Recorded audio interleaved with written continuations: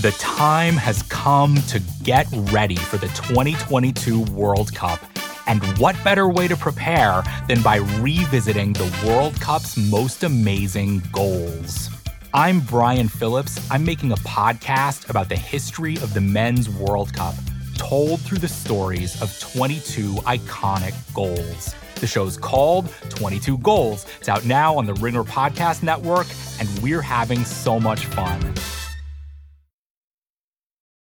It's the Ringer Gambling Show, presented by FanDuel. The road to the NBA Finals starts now, and FanDuel is the best place to get in on the action. Right now, you can check out the new and improved Quick Bets, which are back and better than ever for the NBA playoffs on FanDuel. Find what you're looking for faster and easier with more props right at your fingertips. You can check out live bets like 3-minute markets and exclusive live bets like quarter player props, player assist combos, and more. So download the app today and bet with FanDuel, official partner of the NBA. The Ringer is committed to responsible gaming. Please visit rg-help.com to learn more about the resources and helplines available, and listen to the end of the episode for additional details. Must be 21 plus, 18 plus, and present in select states. Gambling problem? Call 1-800-GAMBLER. Visit rg-help.com.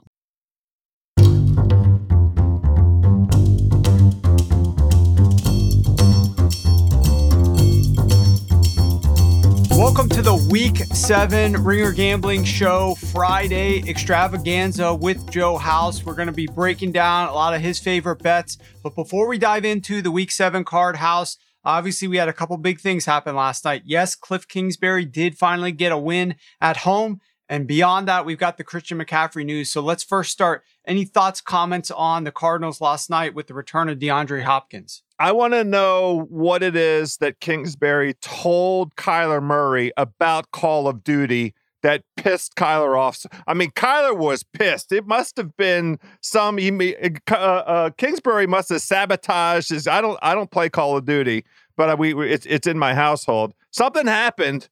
Kyler was upset, but Cardinals with DeAndre Hopkins, you know, they write their own ship in that way. It looks comfortable for Kyler. They scored a whole bunch of points. Cardinals will keep an eye out. They're underperforming thus far this season. I expect them to continue to underperform. We bet a bunch of unders on the Cardinals this year. But having said all that, they look more like, you know, what we've grown accustomed to with Nuke on the field.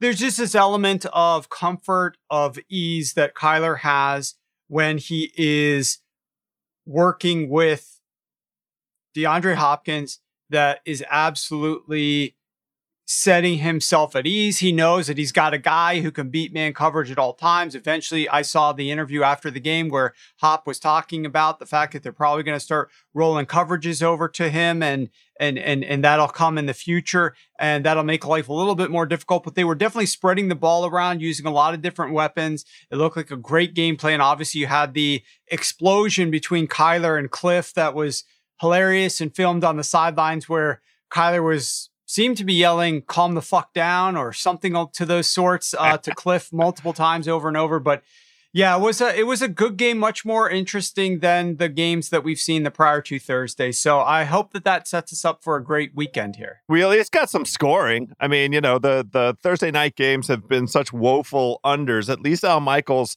got to call a few touchdowns last night, and that's always a good thing. Speaking of a good thing, the Carolina Panthers have announced to the world that they are openly tanking this NFL season. It feels like an NBA thing. I mean, the NBA season just got rolling. I guess they're affirmatively jumping right into the CJ Stroud sweepstakes. That's the goal. Christian McCaffrey is switching teams, Warren Sharp. Yes, he is. And I think it's a great thing for both of the parties. Now, I'm not talking about long-term ramifications. Talk about that in a second. For the immediate future, I love it for San Francisco because I'm on all their futures. You know, we came out and faded the Rams. We came out and bought on the 49ers during the season. We made the move. We made the decision to go ahead and bet some futures with the San Francisco 49ers. So I love the fact that, you know, Jimmy G is playing a quarterback right now for them, right? Like I thought that they could still figure out ways to win with Trey Lance, but Jimmy gives them that immediate upside. Last week's game against the Atlanta Falcons, notwithstanding, given the injury situations that the 49ers were dealing with in their secondary and to their offensive line.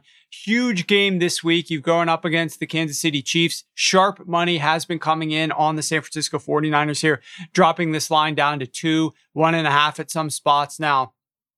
Some of that was related to Christian McCaffrey. This line was 3 previously. It dropped down to 2.5 from the sharp money. A couple of 2s popped. Now almost all the 2.5s are gone after the Christian McCaffrey news that they're getting him in the trade. How does it help on the field? Well, it helps a ton because Christian McCaffrey is a great running back. And an interesting stat that Dan Pizzuta posted over at Sharp Football Analysis said that San Francisco running backs are gaining 2 yards before contact per rush. That's the 4th most in the NFL. That's basically a scheme and offensive line statistic, right? Like, is the offensive line opening up holes for these running backs to move down the field before the defense contacts them? That's a big offensive line scheme stat. They're 4th best in the NFL. Yet they only are recording positive EPA on 33% of their runs. That's dead last in the NFL. So although they're getting a good running start, no pun intended, they are dead last in running back efficiency, running back expected points added. I think if you just look at pure EPA, they're like 29th. If you look at success rate based on EPA, how often are you producing positive EPA? They're dead last in the league. So Christian McCaffrey is going to help from that respect. And I do believe that Kyle's going to incorporate him this weekend into the red zone and dial up some things like that. The downside here is, of course, what does this mean to the franchise long-term outlook? I do think that some of what I'm about to say should be taken with a grain of salt from the extent that they had extra picks to burn, because a lot of their coaches got jobs elsewhere. And so they got extra picks for these guys. And so for that, you're like, okay, we got these free picks just because somebody else hired one of our coaches. Like, let's go ahead and get Christian McCaffrey with these picks. But the reality is, over the last year and a half, from the draft in 2021 until present day, just to acquire running backs, the San Francisco 49ers spent 4 picks in the first 3 rounds. 4 picks in the first 3 rounds that could have been used on anything they wanted to. These are picks that, yes, comp picks the NFL is giving to you. That doesn't mean you light them on fire. That doesn't mean that you go out and spend them willy-nilly. This is the way that you can rebuild your team and get them to the certain point that you want them to be at. They spent 7 picks in the first 5 rounds on running backs. So they drafted 3 in the 3rd round. 2 in the 3rd round, 1 in the 6th round. By the way, they've already cut one of the guys they drafted in the 3rd round in 2021. So that was a short-lived romance. And now they just traded a 2nd, a 3rd, a 4th, and a 5th for Christian McCaffrey. I thought it was extravagant. I think it shows a lack of positional value awareness. I'm not saying Christian McCaffrey is not a fucking stud when he's healthy, but he has played only 10 games out of his last 33 in 2020 and 2021. Now, he's obviously healthy right now, part of the reason why they made the move for him, but like, it's not as if this guy has a history of being healthy. It's not as if this guy isn't going to a franchise who knows how to keep anybody healthy. Literally, over the last 5 years since Kyle Shanahan came to San Francisco, no team in the NFL has suffered more player injuries than the San Francisco 49ers. No team at all. They are the Mr. Glass to like the LA Rams Wolverine blood, right? The LA Rams heal themselves. They're the healthiest team in the NFL. Sean McVay is close buddies with Kyle Shanahan. These guys are just fucking Wolverine out here, the healthiest team in the NFL. And then you look right across the bay, just down the coast, and there's the San Francisco 49ers, and they are the most injured team in the NFL for the fucking Mr. Glass of the league. And now that's where Christian McCaffrey is going to be playing. So I don't love it from that respect either, but it's going to help the team on the field this year. Is it the best use of draft capital to continue to spend a bunch of draft capital on running backs? I'm not so certain of that. In fact, the numbers clearly show that that is not a great use of draft capital. Well, I love that we have this opportunity with this Friday show to get your instant reaction to this thing, and it happens to line up wonderfully with the premier game of the week. Now I'm gonna just very quickly dispense with all of the big picture stuff coming into week 7. A third of the season is now over. We've been talking about underdogs all season long. Underdogs continue to clock. There is a subset of underdogs. Underdogs between 3 points and 10 points are super clocking. It's like 63% clip. And look, you look at the card that the New York Jets and the New York Giants are collecting scalps all across the land with their underdog status. This opportunity coming up, very rich with the Jets and the Broncos are now, I think, a pick. The Jets were underdogs all week. I think it's a pick now because of the lack of certainty around Russell Wilson.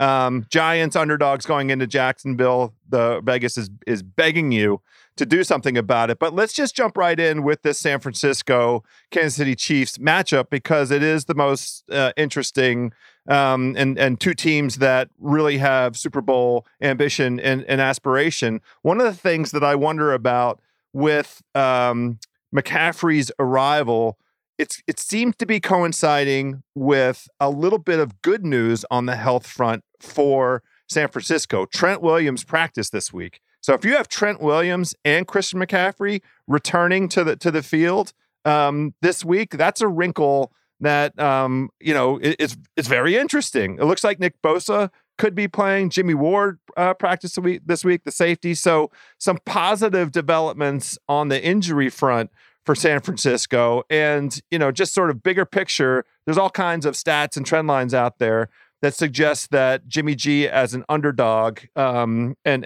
Jimmy G and Kyle Shanahan together as underdogs, it's a good spot.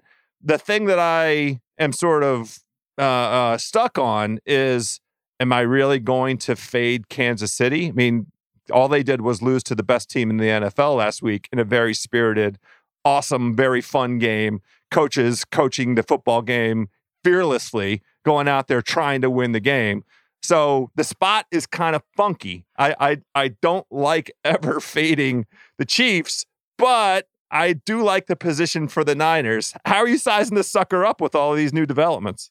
Well, I don't know that Christian McCaffrey moves the needles that much for me in this particular game, though he doesn't hurt, obviously. They're going to, I think, use him in some red zone packages. And of course, I would definitely expect, if Kyle can, he'll beat his chest a little bit and stick him out there and try to get him a touchdown and show him that, hey, I know what I'm doing here. And of course, Kyle's going to call great plays for Christian McCaffrey now and into the future. I still need to see some of the secondary injuries for both teams because we got two teams that have multiple players in the secondary that have question marks around them. And I want to see which guys are up and which guys aren't. The Trent Williams thing is obviously a major factor here. He's been practicing. It's looking like he's trending in the right direction. So that would be big time as well. And there's an outside chance that Mike McGlinchey is back as well, which would be huge too. So we'll have to see the overall health. I have not bet anything on this game yet. The over continues to take a little bit of money and is now up to 49 at some spots. As a result of this news. It was trending higher before a Sharp Group bet the over previously, but now this news is making it go further. Again, I've done nothing on this game yet. I think I'm going to stay away from it my own self. I wondered about maybe a teaser leg kind of opportunity with San Francisco pushing them up through key numbers, but I don't like it as much as I like some other teaser legs potentially. This week, this card has a bunch of situational opportunities. It feels like one of those is the Jerry Jones Cialis game of the week. I apologize to everybody. I'm just on Dallas this season. I really like what they've done. I like the identity of the team. They are a team of interest to me, and especially any week where Jerry Jones is telling Robert Kraft to go fuck himself or fuck off or whatever. Yeah, I'm in. Sign me up. Dallas is laying 7 at home. The total's 48.5. Detroit coming off of a bye week. The Dak situation, they haven't affirmatively announced him, right? he just keeps practicing and they keep, behaving like he's going to play, but they haven't officially announced that he's going to be the starter, have they? Well, breaking news, Mike McCarthy has a press conference right now. I'm watching Michael Gelkin, I believe it's pronounced, from the Dallas Cowboys media tweet out, yeah, everything looks like he's on track for that, was the quote, for starting this week against the Detroit Lions. So it's not 100%, but it's definitely looking like it's 99.9. The only question is, does the 7 move to 7.5? Dallas is at home, favored by 7 against Detroit. Will that go to 7.5 on the deck? It's a good question. Here's the thing. This is the funny part about sports betting, the funny part about the odds screen, which I stare at every single waking moment. I'm up till 3 a.m. The fucking thing is, I'm still looking at it at that point in time. And I get up in the morning and I turn it on and I'm staring at this thing. I don't keep it on all night. I keep it on in the background, but I turn off the monitor because I got too many monitors. I'm definitely giving myself cancer from all this shit. It doesn't make noise, does it? I mean, you have to sleep, buddy. It doesn't make noise, but sometimes I'm just like falling asleep on the chair. I got couches in this room. I'm just like getting a couple of cat naps in, and then I'm back to work. So I'll turn off the monitor if I'm doing that. And so the odds are still getting updated. Like I still get the black box that turns from clear to red when a game moves and then turns to black after 15 seconds of it being at the new number. So I'm seeing all the new movement that's occurred when I go back to look at it first thing in the morning. But I don't have it on like Kenny Roaster's chicken sign, all night long, just a red glow of that fucking thing bearing down my eyes like it was to Jerry Seinfeld when he traded rooms with Cosmo Kramer. But at any rate, this game, we knew that Dak is going to play. Like, right. I don't think it was that big of a shock to anybody that Dak is going to play. And in fact, this number was on the look ahead 6.5, moved to 7. And the preseason, the pre-flop number for this game back in June, tells you how good the odds makers are, I guess. The line was 7. And they were expecting Dak versus Jared Goff. Yeah. So to me, if this line goes from 7 to 7.5, as soon as Adam Schefter tweets out that Dak is going to play, and then the fucking odd screen puts the little injury plus mark and turns that sucker red with a new alert that Dak is going to play, and then the rest of the market reacts, oh my God, Dak's actually playing, and then they bet the thing to 7.5, I think that's value on the Detroit Lions at that point. That's when we fire. That's when at the peak of the market, if you like the Lions, that's when you fire. You don't go now. You do not go now. You don't go today. You wait until that happens because we all knew that Dak was going to be playing. I think the key question for me in this game is what are we actually going to get out of Dak in terms of the strategy? Is he 100%, like 100%? And does that mean that they're going to call deep passes and that those passes are going to be just as accurate as they were before the injury? Is he going to have the entire playbook open to him and they're going to call everything just completely unchained and unfettered as if they would week 1 of the season? Or are they going to dial anything at all back, whether it's the depth, whether he's accuracy, who knows what? Do they run the ball a tiny bit more? I don't really know what to expect from that side of things. I do like the fact that it appears, we'll have to see, that DeAndre Swift may be back. The O-line for the Lions is getting a little bit healthier. And we know the weakness of this Dallas Cowboys team is their run defense, and you want to run the football against them. So that's exactly where you're going to try to attack the Dallas Cowboys. The key, though, is in order to do that, you have to have the game close. You have to have the game within reach, right? You can't be down by 13 points, 14 points, and then be trying to run the football here. It's just not going to get you back into the game quickly enough. So if the Lions can keep it close enough, I do think at 7.5, that's obviously the only direction that I would be looking. I'm in the exact same position as you. I'm looking intently for a 7.5 to pop up, and then I'm jumping on the Lions. I like the situation for the Lions coming off of the bye week. After losing in a shutout in the previous week, there's a bunch of trends that suggest the team's coming off of a shutout loss, plus that extra rest, tend to play close, nice against the spread numbers. And Dallas coming in off their tough Sunday night game, divisional game against Philadelphia. One thing that I want to check in on really quickly, your reaction to what we saw in that Dallas-Philadelphia game, because you forecasted when we were talking it through a kind of game script that Dallas managed to, show us a resilience that I wasn't anticipating. And it really went the way that you kind of forecasted as we talked it through. I asked you last week, man, this is a lot of points for Dallas, 5.5, 6. It looks like. Why are they getting all these points? They've been playing everybody tough. Their defense is good. And what you said was, look, if Dallas gets behind, they're going to have a hard time coming back. And they got down by 2 scores.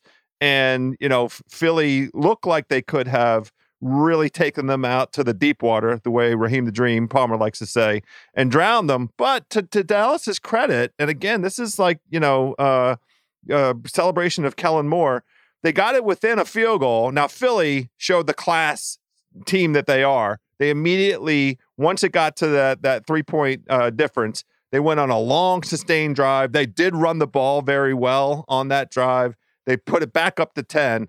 But did you take anything away from the performance by especially Dallas in that situation?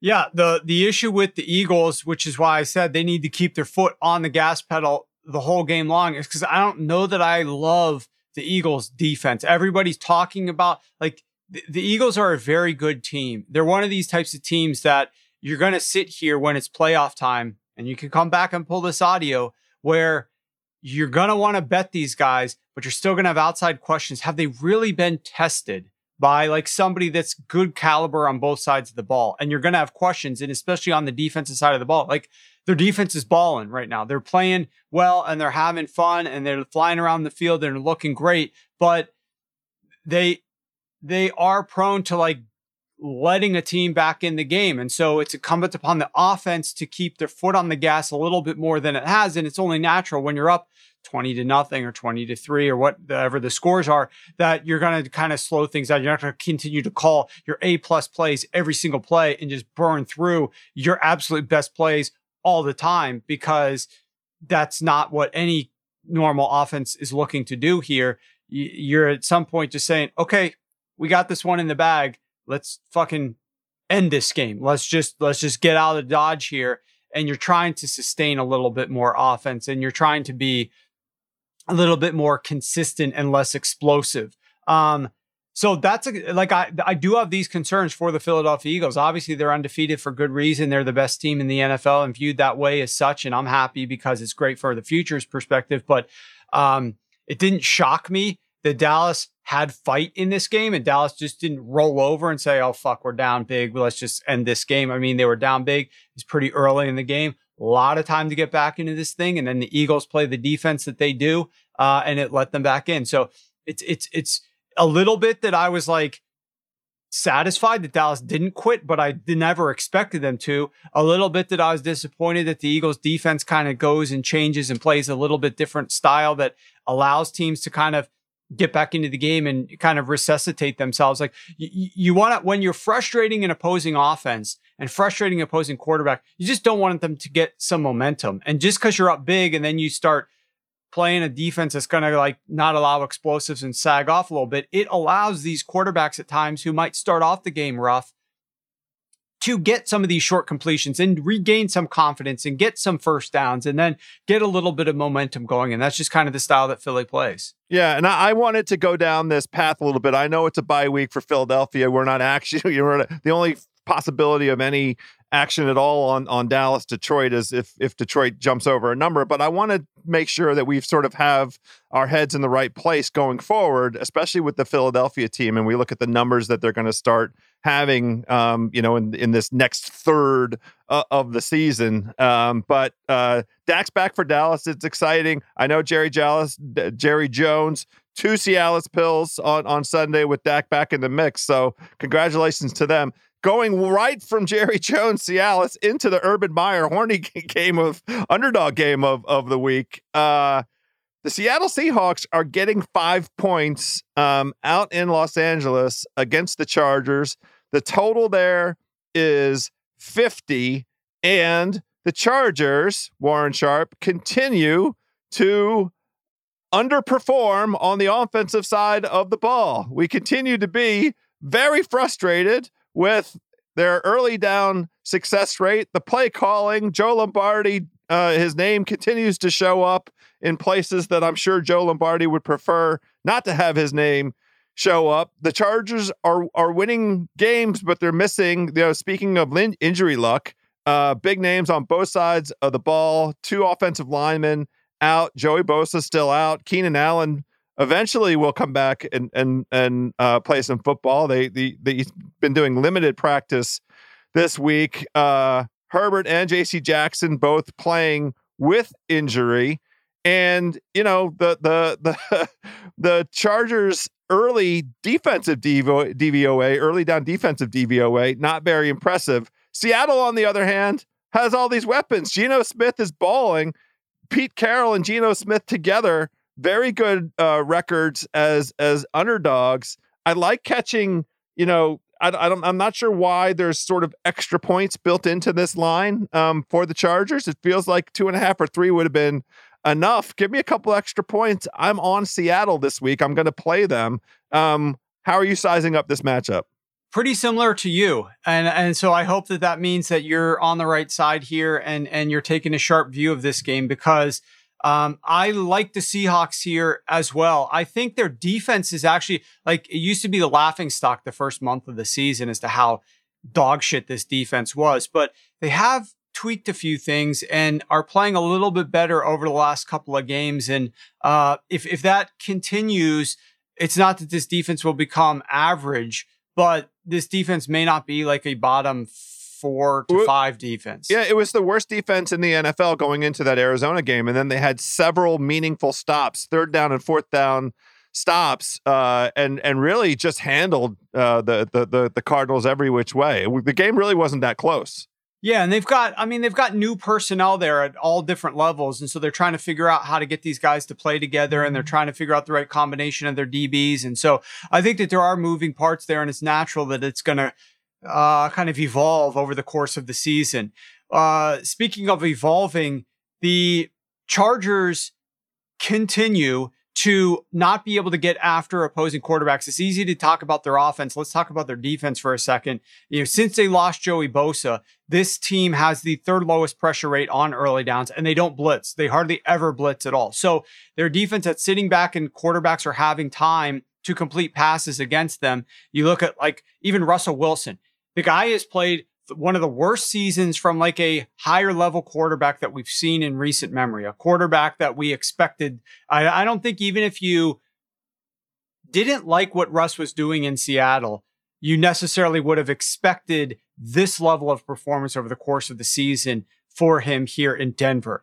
And yet we are looking at a guy who was 10-10 in the first half with a touchdown and some nice passes against this defense of the Los Angeles Chargers. They're not getting after the quarterback. And as good as Geno Smith is, top 5 in a lot of different metrics, he's even better when he's clean and not being pressured, as most quarterbacks are. So that's a positive. Then you look at this Chargers defense holistically, big picture.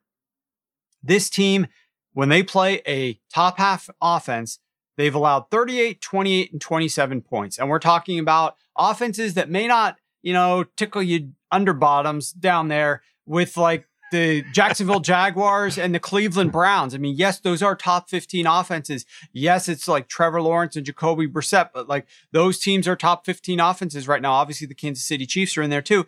The Chargers are allowing 38, 28, 27 points to these guys. When you play bottom half offenses like the Browns or the Texans or the Raiders, yeah, then they're holding those teams to 16, 19, and 24 points. Well, the Seattle Seahawks, I know they have Geno Smith. He sort of falls into that other category of this is a very good offense and a very efficient offense backed by a quarterback who you would not ordinarily expect to be leading an offense that is this efficient, but such is the case. And that means I think that they probably are going to have a chance to score points. One of the best things that you're going to have, okay, let's take it the reverse. What's one of the worst situations to go on the road with? There's 3 elements to it to me. One, you got a great home field advantage, going on the road to a team that's awesome at home with crowd noise or an environment that's hard to play in. That's difficult. Number 2 is you need to support your quarterback. You can't run the ball at all. You're going on the road against an outstanding run defense and your running game is not going to be able to do anything. Number 3, now you got a quarterback without a run game to support him on the road and in a hostile environment with a lot of crowd noise, and you're going to have to drop back and pass the ball a lot. The pass rush is going to have extra burst because of that crowd noise. You're going to be sitting there trying to pass the ball a lot, and that's probably not going to go well if you're going up against a team that has a good pass defense and can get after the quarterback. Well, what are the Chargers don't tick any one of those boxes off. Right. Their home field advantage. 3. They're 0 for 3. This team is 3-7 ATS when they're not laying more than a touchdown at home since the stadium was built. They're only 5-5 in those games. And if you combine the LA Rams to the mix, because they share the same stadium, they've been playing here for going on 2 years now. Road teams playing in SoFi when they are not dogs of over a touchdown have won more games than they've lost. The road team has in SoFi, and they're 13-6 ATS. So this home field absolutely stinks. It's actually beneficial for the road team. So chalk 1 up for them. Then we're going to get support from the ground game because the Chargers rank number 32 in yards per carry allowed on early down runs. They're giving up 5.8 yards per carry to opposing running backs. They allow a lot of yards before contact. Their EPA per play stinks. Their success rate stinks to opposing running backs.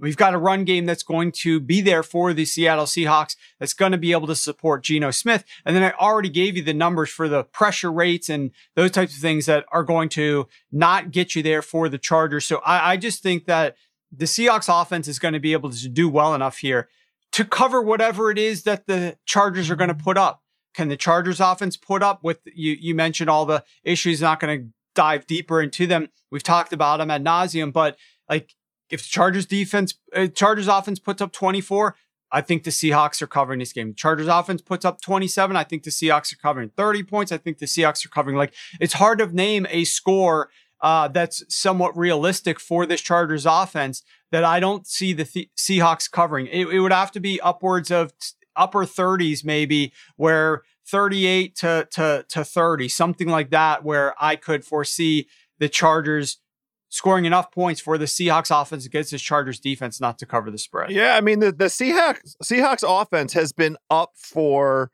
playing whichever way the opponent kind of permits. We've seen them in 2 shootouts, the 2 highest scoring games of the season, notwithstanding last night, was the Seahawks against the Saints and the Seahawks against Detroit.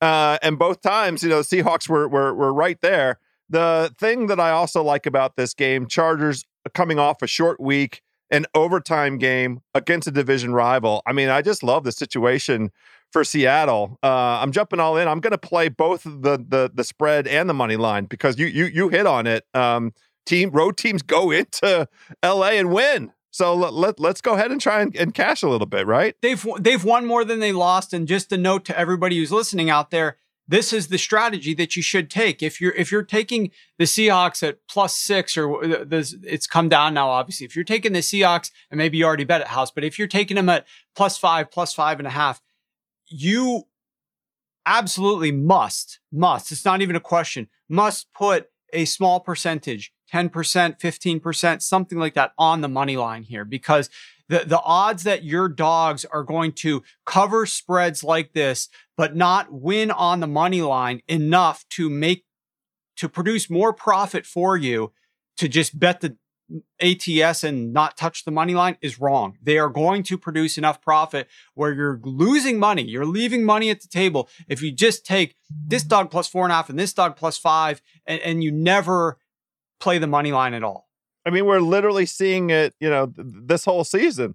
Last week, week 6, 7 underdogs covered, 6 of them won straight up. Like, that's what's happening this season, and that's definitely the way to play this. Now, we have to touch on some other sexy dog stuff in the mix here. The New York Giants getting 3 points at Jacksonville. I don't have any inclination for this game other than, a lean on Jacksonville laying the points. What I wonder about in terms of action for me is the Giants as a potential teaser leg. The Jaguars 2-4, disappointing because they're not winning games where they're outplaying their opposition. They're out yarding, out net differentialing on both sides of the ball, their opposition, but not, cashing wins. You and Austin hit on this on the Wednesday show that, don't be deceived by wins, especially at this early stage of the season. The Giants defense still 30th in DVOA.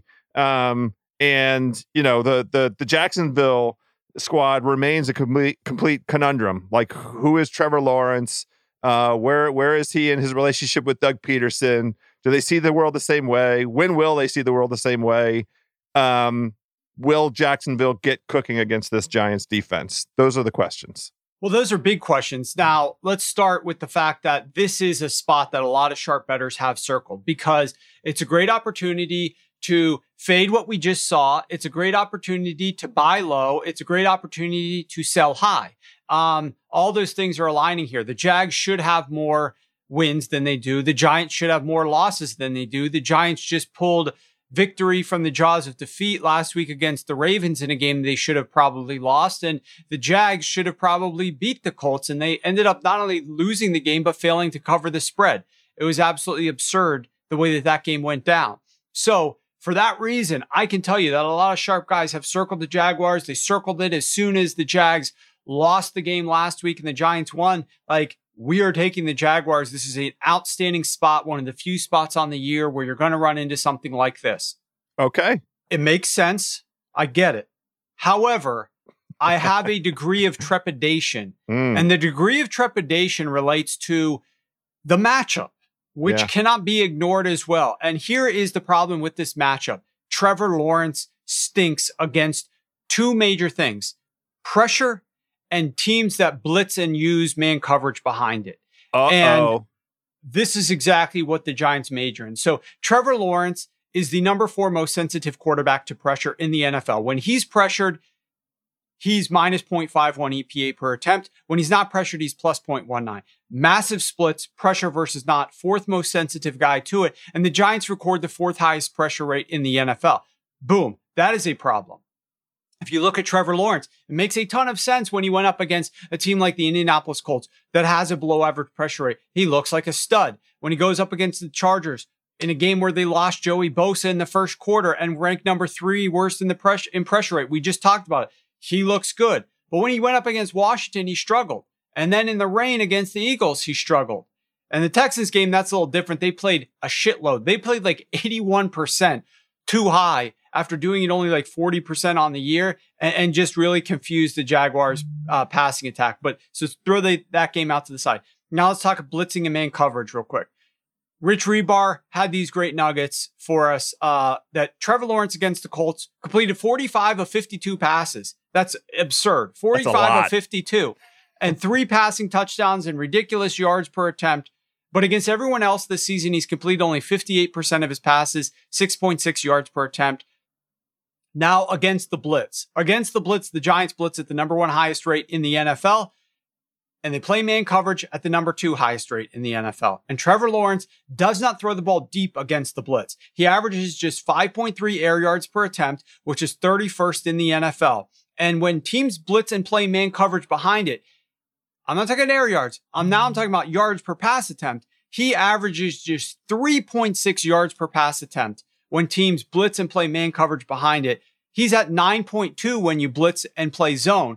Giants don't do that. Giants blitz and play man. So those are the things that really concern me about Trevor Lawrence in this game, is the fact that if he has to pass the ball here and Wink is playing this style that more teams used to be sort of Wink-ish. Nobody was as crazy and as absurd to the rate that Wink is defensively in terms of the rate that they just have to stick their corners out on islands, play man because they're sending pressure. But more teams used to play. Now most teams are playing zone. Most teams are playing too high. So quarterbacks are used to kind of like dinking and dunking and working the ball underneath against these types of defenses, and they know what to expect and they can see it a little bit easier. When you play a defense like Wink's, like it's just a shock to your system. You're not used to dealing with this, and most teams that you face don't play that style. The other side of the ball, therefore, is vital. Do the Giants get out to a lead? Can the Giants force Trevor to pass the ball? Because if they can't, the Jaguars are going to have a ton of success running the ball here, House. The Jaguars rushing offense is good. Travis Etienne has been dominant. And like last week, the Ravens running backs averaged 8 yards per carry on early downs. They're going to be able to run the football. The Jaguars are against this Giants run defense, which is pretty terrible. They're allowing 5.5 yards per carry to opposing running backs, which is 30th in the NFL, and allowing gains of 10 plus yards on nearly 17% of carries, which is second worst in the NFL. So the Giants got to get out faster. Something the Giants have not done at all this season. The Giants are like a fourth quarter team, a second half team. Amazing. They're coming from behind. So trust me, the Giants are aware of this. Trust me that the Giants are not dumb and they're not sitting here like scratching their heads like, well, let's just keep rallying our troops late in the game. Let's go, guys. And Brian Daboll's not coming in the locker room after the game and saying, he might say stuff after the game like, way to hang in there, never quit. We're always going to be able to come back in these games. But Sunday night in the meetings and Monday morning at the facility, they're absolutely trying to figure out, we know this isn't sustainable. We know we're not going to keep coming back in these games. How can we get our offense jump started? How can we start faster? Because there's no way we're going to keep scoring 14 fourth quarter points to win these games by 2 points or 4 points or 3 points. So, I'm interested to see what they end up doing here. Can they get started a little bit faster against the Jaguars? And can they force the Jags then to not run as much late in the game? And can they force Trevor Lawrence to throw the ball into this defense? It's a tough game for me from that respect. If I was just a simple handicapper, if I was just a guy who didn't care about the actual matchups or the underlying data, and I just saw this spot like a lot of other guys did on Sunday night, I would just Jags -2.5 or Jags -3, and it would be very easy. But because I'm digging so deep into this thing, there are enough concerns for me personally to not have a dog in the fight from a side perspective here. Well, let me ask you, and this was the lead in, the way that as I was building out, the research for this, any interest in the Giants as a teaser leg? The total is low. It's a 42.5 point total less when I checked earlier this morning. And the notion is that Jacksonville would have to win by 2 scores. If you tease, whether it's 2.5 or 3, you're teasing the Giants, through 8 and up to 9 potentially. Is there any value in the Giants as a teaser leg? I mean, I think that there theoretically is. It's not the number one teaser leg I'd be looking at because for most books, this line is a solid 3. So you're better off typically just taking the Giants plus the 3 than you are trying to work them into a teaser and then have to win the other leg as well. Also, we've seen the total rise from 41.5, 42 up to 43, indicating that there could be some opportunity for Jacksonville to be productive on the ground, running the ball. And then if the Giants can start off faster than they normally do, then that's going to be more points that they've got on the scoreboard and could make this game a little bit more competitive. I was shocked when I was looking at the numbers about Daniel Jones standing in there under pressure. And Daniel Jones willing to take the hits and get rid of the ball. And he's completing over 70% of his passes for 2 straight weeks now. Like, he's been doing a lot. I just wonder, like, they're putting so much on Saquon Barkley. It's a foreign concept to Kafka and to Dayball because they're used to having the fucking stud quarterback, Patrick Mahomes, Josh Allen, fling the ball around. What are we going to do the first 2 series of the game? Well, we're going to get our best player of the ball. That's our quarterback. Just let him distribute. Let's let him throw the ball down the field. Explosive play here, play action this, creative plays over there. And now your best player is a running back.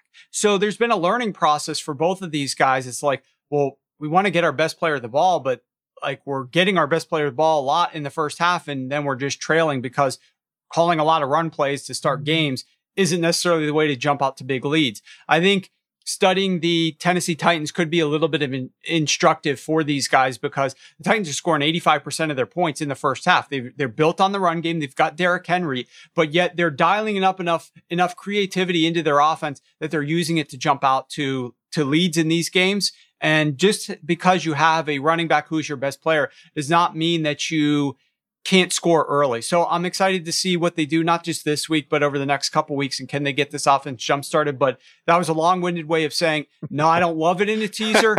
But if you want to take it, like, I don't think the Giants are getting blown out here.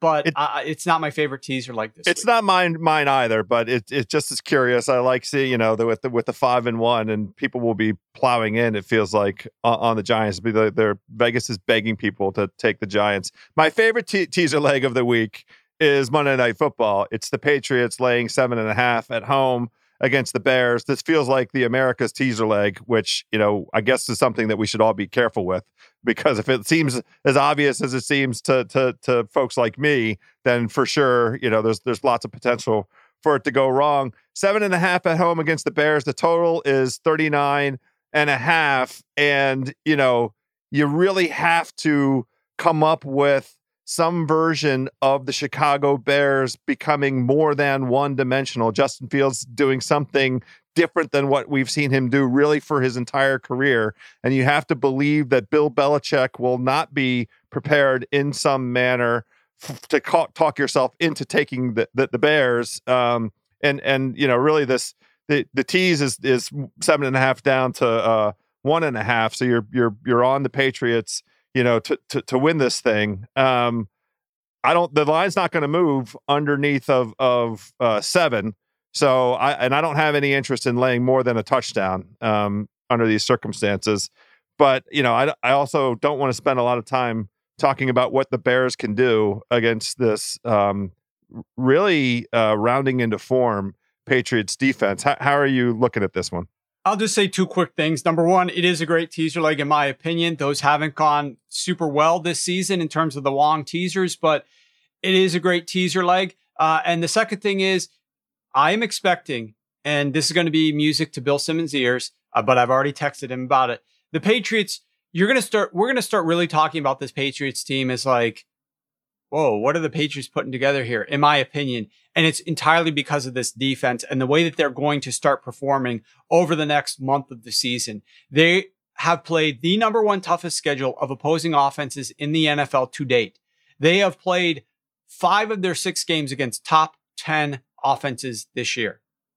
Only 1 game did they play somebody that's not a top 10 offense. Now you're going up against number 30 Chicago.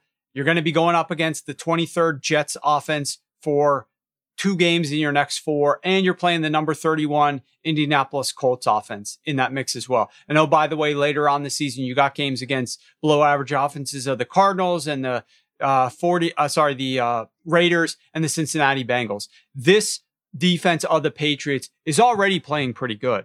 They are going to start to look really good on the screen as well. And I fully expect the New England Patriots defense to show up and show out here. I think they make for a great teaser leg. Well, then let's go ahead and pair them. We've been hitting our sensible teaser for sensible people. We hit it last week. We had Jacksonville getting 8 or 8.5 and Seattle getting 8. Both of those came through last week. This week, I want to put the Patriots with the Colts. Now, you mentioned Tennessee and Tennessee's first half offensive prowess. The way that I'm going to bet that Indianapolis-Tennessee game is the Tennessee first half. Whatever they're going to lay, I'm going to play the spread and the money line on Tennessee. But this is a very rich, divisional matchup. If Tennessee wins, they are in the pole position to win the AFC South, notwithstanding, whatever comes with Jacksonville. Tennessee with 2 wins, it would be over the Colts. We're at that point in the season now where the Colts finally start to figure some stuff out. Jonathan Taylor, it seems like, is coming back. But I don't like situationally going against Tennessee. Vrabel with rest and Vrabel and Tannehill together with rest coming off a bye week. They have great numbers covering the spread. I like the idea of getting, 2 scores out of the Colts. I think this is going to be a tight game. I think it's a 1-score game. So that's my preferred teaser leg, is the Colts up to 8.5 or 9, depending on wherever the number is at the moment. You want to talk a little bit about that Tennessee and Indianapolis game? Not too much. I think you've got a good teaser leg there as well. I think it makes a lot of sense moving through the 3 and the 7. Strategically, it's the smart play. And I know that a lot of other people are on that teaser leg as well. The teams in this series that are road underdogs have done extremely well, especially in the second game of the series. So, the Colts got it handed to them in their building. Now the Colts have to come back and return the favor down here. This is generally when Frank Reich picks things up. I know that they have a tough time handling the Tennessee Titans, even though that it's so funny. Like the Titans offense does not seem nearly as diverse. Like they've got a little creativity to them and they're good inside of the red zone. But it seems like if you've played these guys a lot in division, you should know what to get out of them. And yet I don't understand how the Indianapolis Colts and Frank Reich, who I think overall is a good coach, but he's challenged my thoughts on that. Trust me, over the last couple of years, like I just don't understand how they don't play the Tennessee Titans better. And the Titans have had a lot of success against these guys, but I do not see a lopsided victory by either team here. So I think the Colts make sense in a teaser.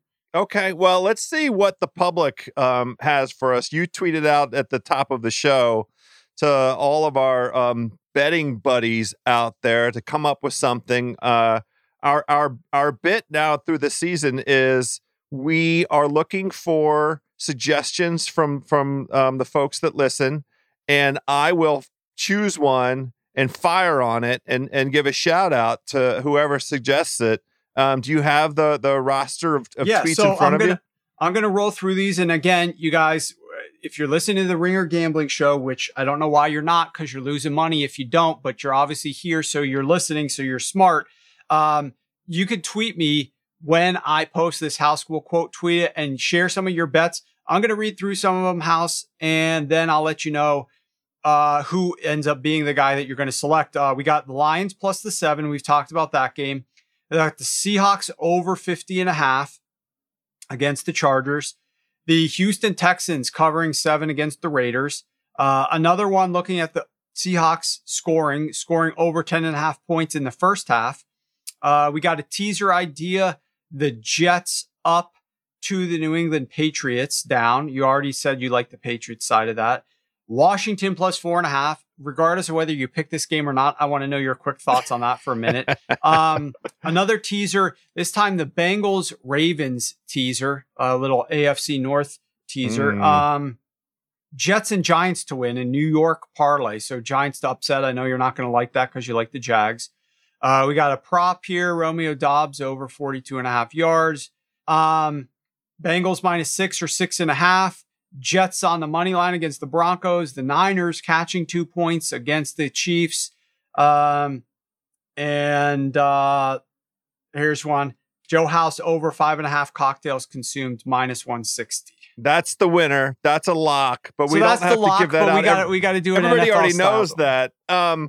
Any of those excite you? What's your board show right now for Cincinnati and Baltimore? That's kind of, that tease is, a little bit intriguing. So Baltimore is 6.5. Cincinnati is 6.5. So you get them both to half a point. To a half. And what I like about that potentially is Baltimore after, another excruciating giveaway at the end of a game. I mean, I just can't tolerate it. It was my favorite bet of the week, was them against the Giants last week. And the mistake by Lamar at the end of that game is just so unforgivable. But they've been inventing ways to lose. Cincinnati looks like they're riding the ship. And I like the possibility of regression for Atlanta. Atlanta has been so spunky. Like there's a real rationale for playing Atlanta to win that division. I mean, I don't know what the odds are right this second, but the Atlanta to win the NFC South is definitely like worth a look. They have a favorable schedule through the balance of the year because of how bad they were this year. But just situationally, I like the idea of Cincinnati at home. Atlanta can't really, or at least thus far, hasn't demonstrated the ability to create much in the way of pass rush. And what we know about Joey Burrow is he loves to stand back there and just pick his guys and have some opportunity to chuck the rock around a little bit. That one might be my thing. I swore off Baltimore after what they did to me last week. But here I am. That one is kind of intriguing to me. The AFC North, tough guy, battle it out, the black and blue bruiser division. Let's go ahead and jump on that one. All right, so that's from Jordan Taylor, is on Twitter at 23 Jordan Taylor. House is riding with your bet, and let's hope that you come through for him because he's putting some of his money on that. And that's what we like about you guys suggesting things, is giving House new ideas, and he's going to pick one every single week. So keep it up for next week as well. House, real quick, want to ask you, Washington against Green Bay. Any quick thoughts there? Well, you said new ideas. I honestly think it's a good situation for Washington. I think that Taylor Heineke with Scott Turner, this is a very comfortable relationship, and the amount of weapons that Washington has on the offensive side of the ball, because of who Carson Wentz is and because of the lack of familiarity between Turner and Wentz, we really haven't seen that Washington offense get cooking, the way that as you sort of looked at the season coming in, that they might have. And Wentz has done a lot of Wentz things. Brian Robinson is a revelation. And the Packers rush defense is horrendous, notwithstanding their own preseason hype that they all believed. So I think it's not a terrible spot for the C words. I don't think that I'm prepared to call an outright win for them, but I like the number of points that they're getting. The Packers look lost to me, and I don't know, Aaron Rodgers is talking about we need to simplify, and LaFleur is coming right behind him saying, I don't know what there is to simplify. Yeah. Washington's been very good pass rush wise. And last week, the amount of pressure that the Jets put on Aaron Rodgers, he was uncomfortable with it. I think Washington has the ability to mount that same pressure. I kind of like Washington. I'm sorry to say it. Okay, good. That helps me in my thought process as well for that game, which I have not fired on, but was looking into it. Let me throw one out there that I really like. I already talked about. I'm on board with you with the Seahawks, but let me throw one out there to the people before we sign off here today, House. I like the over in this Pittsburgh Steelers Miami Dolphins game, and it could be a little scary because of the way that both of these offenses have been performing. But I do want people to pay note to the fact that, and I'm going to record a video for this later today. The Miami Dolphins offense ranks number 6 in the NFL, despite playing the number 3 most difficult schedule of opposing defenses. Now, that alone should be shocking. How could a team playing the 3rd most difficult schedule of opposing defenses rank number 6 offensively and number 5 when passing the football? But it becomes even more mind-blowing when you think that the last 3 weeks, this team, not only were they without their number 1 quarterback, but the number 2 quarterback that was then going to start that game, he also gets injured in consecutive weeks. And so the next guy up is forced to go in there. The 3rd stringer that week is forced to go in the game. It's been insane. And yet they were up over the Bengals in the 4th quarter of that game. I know they lost, but they were up.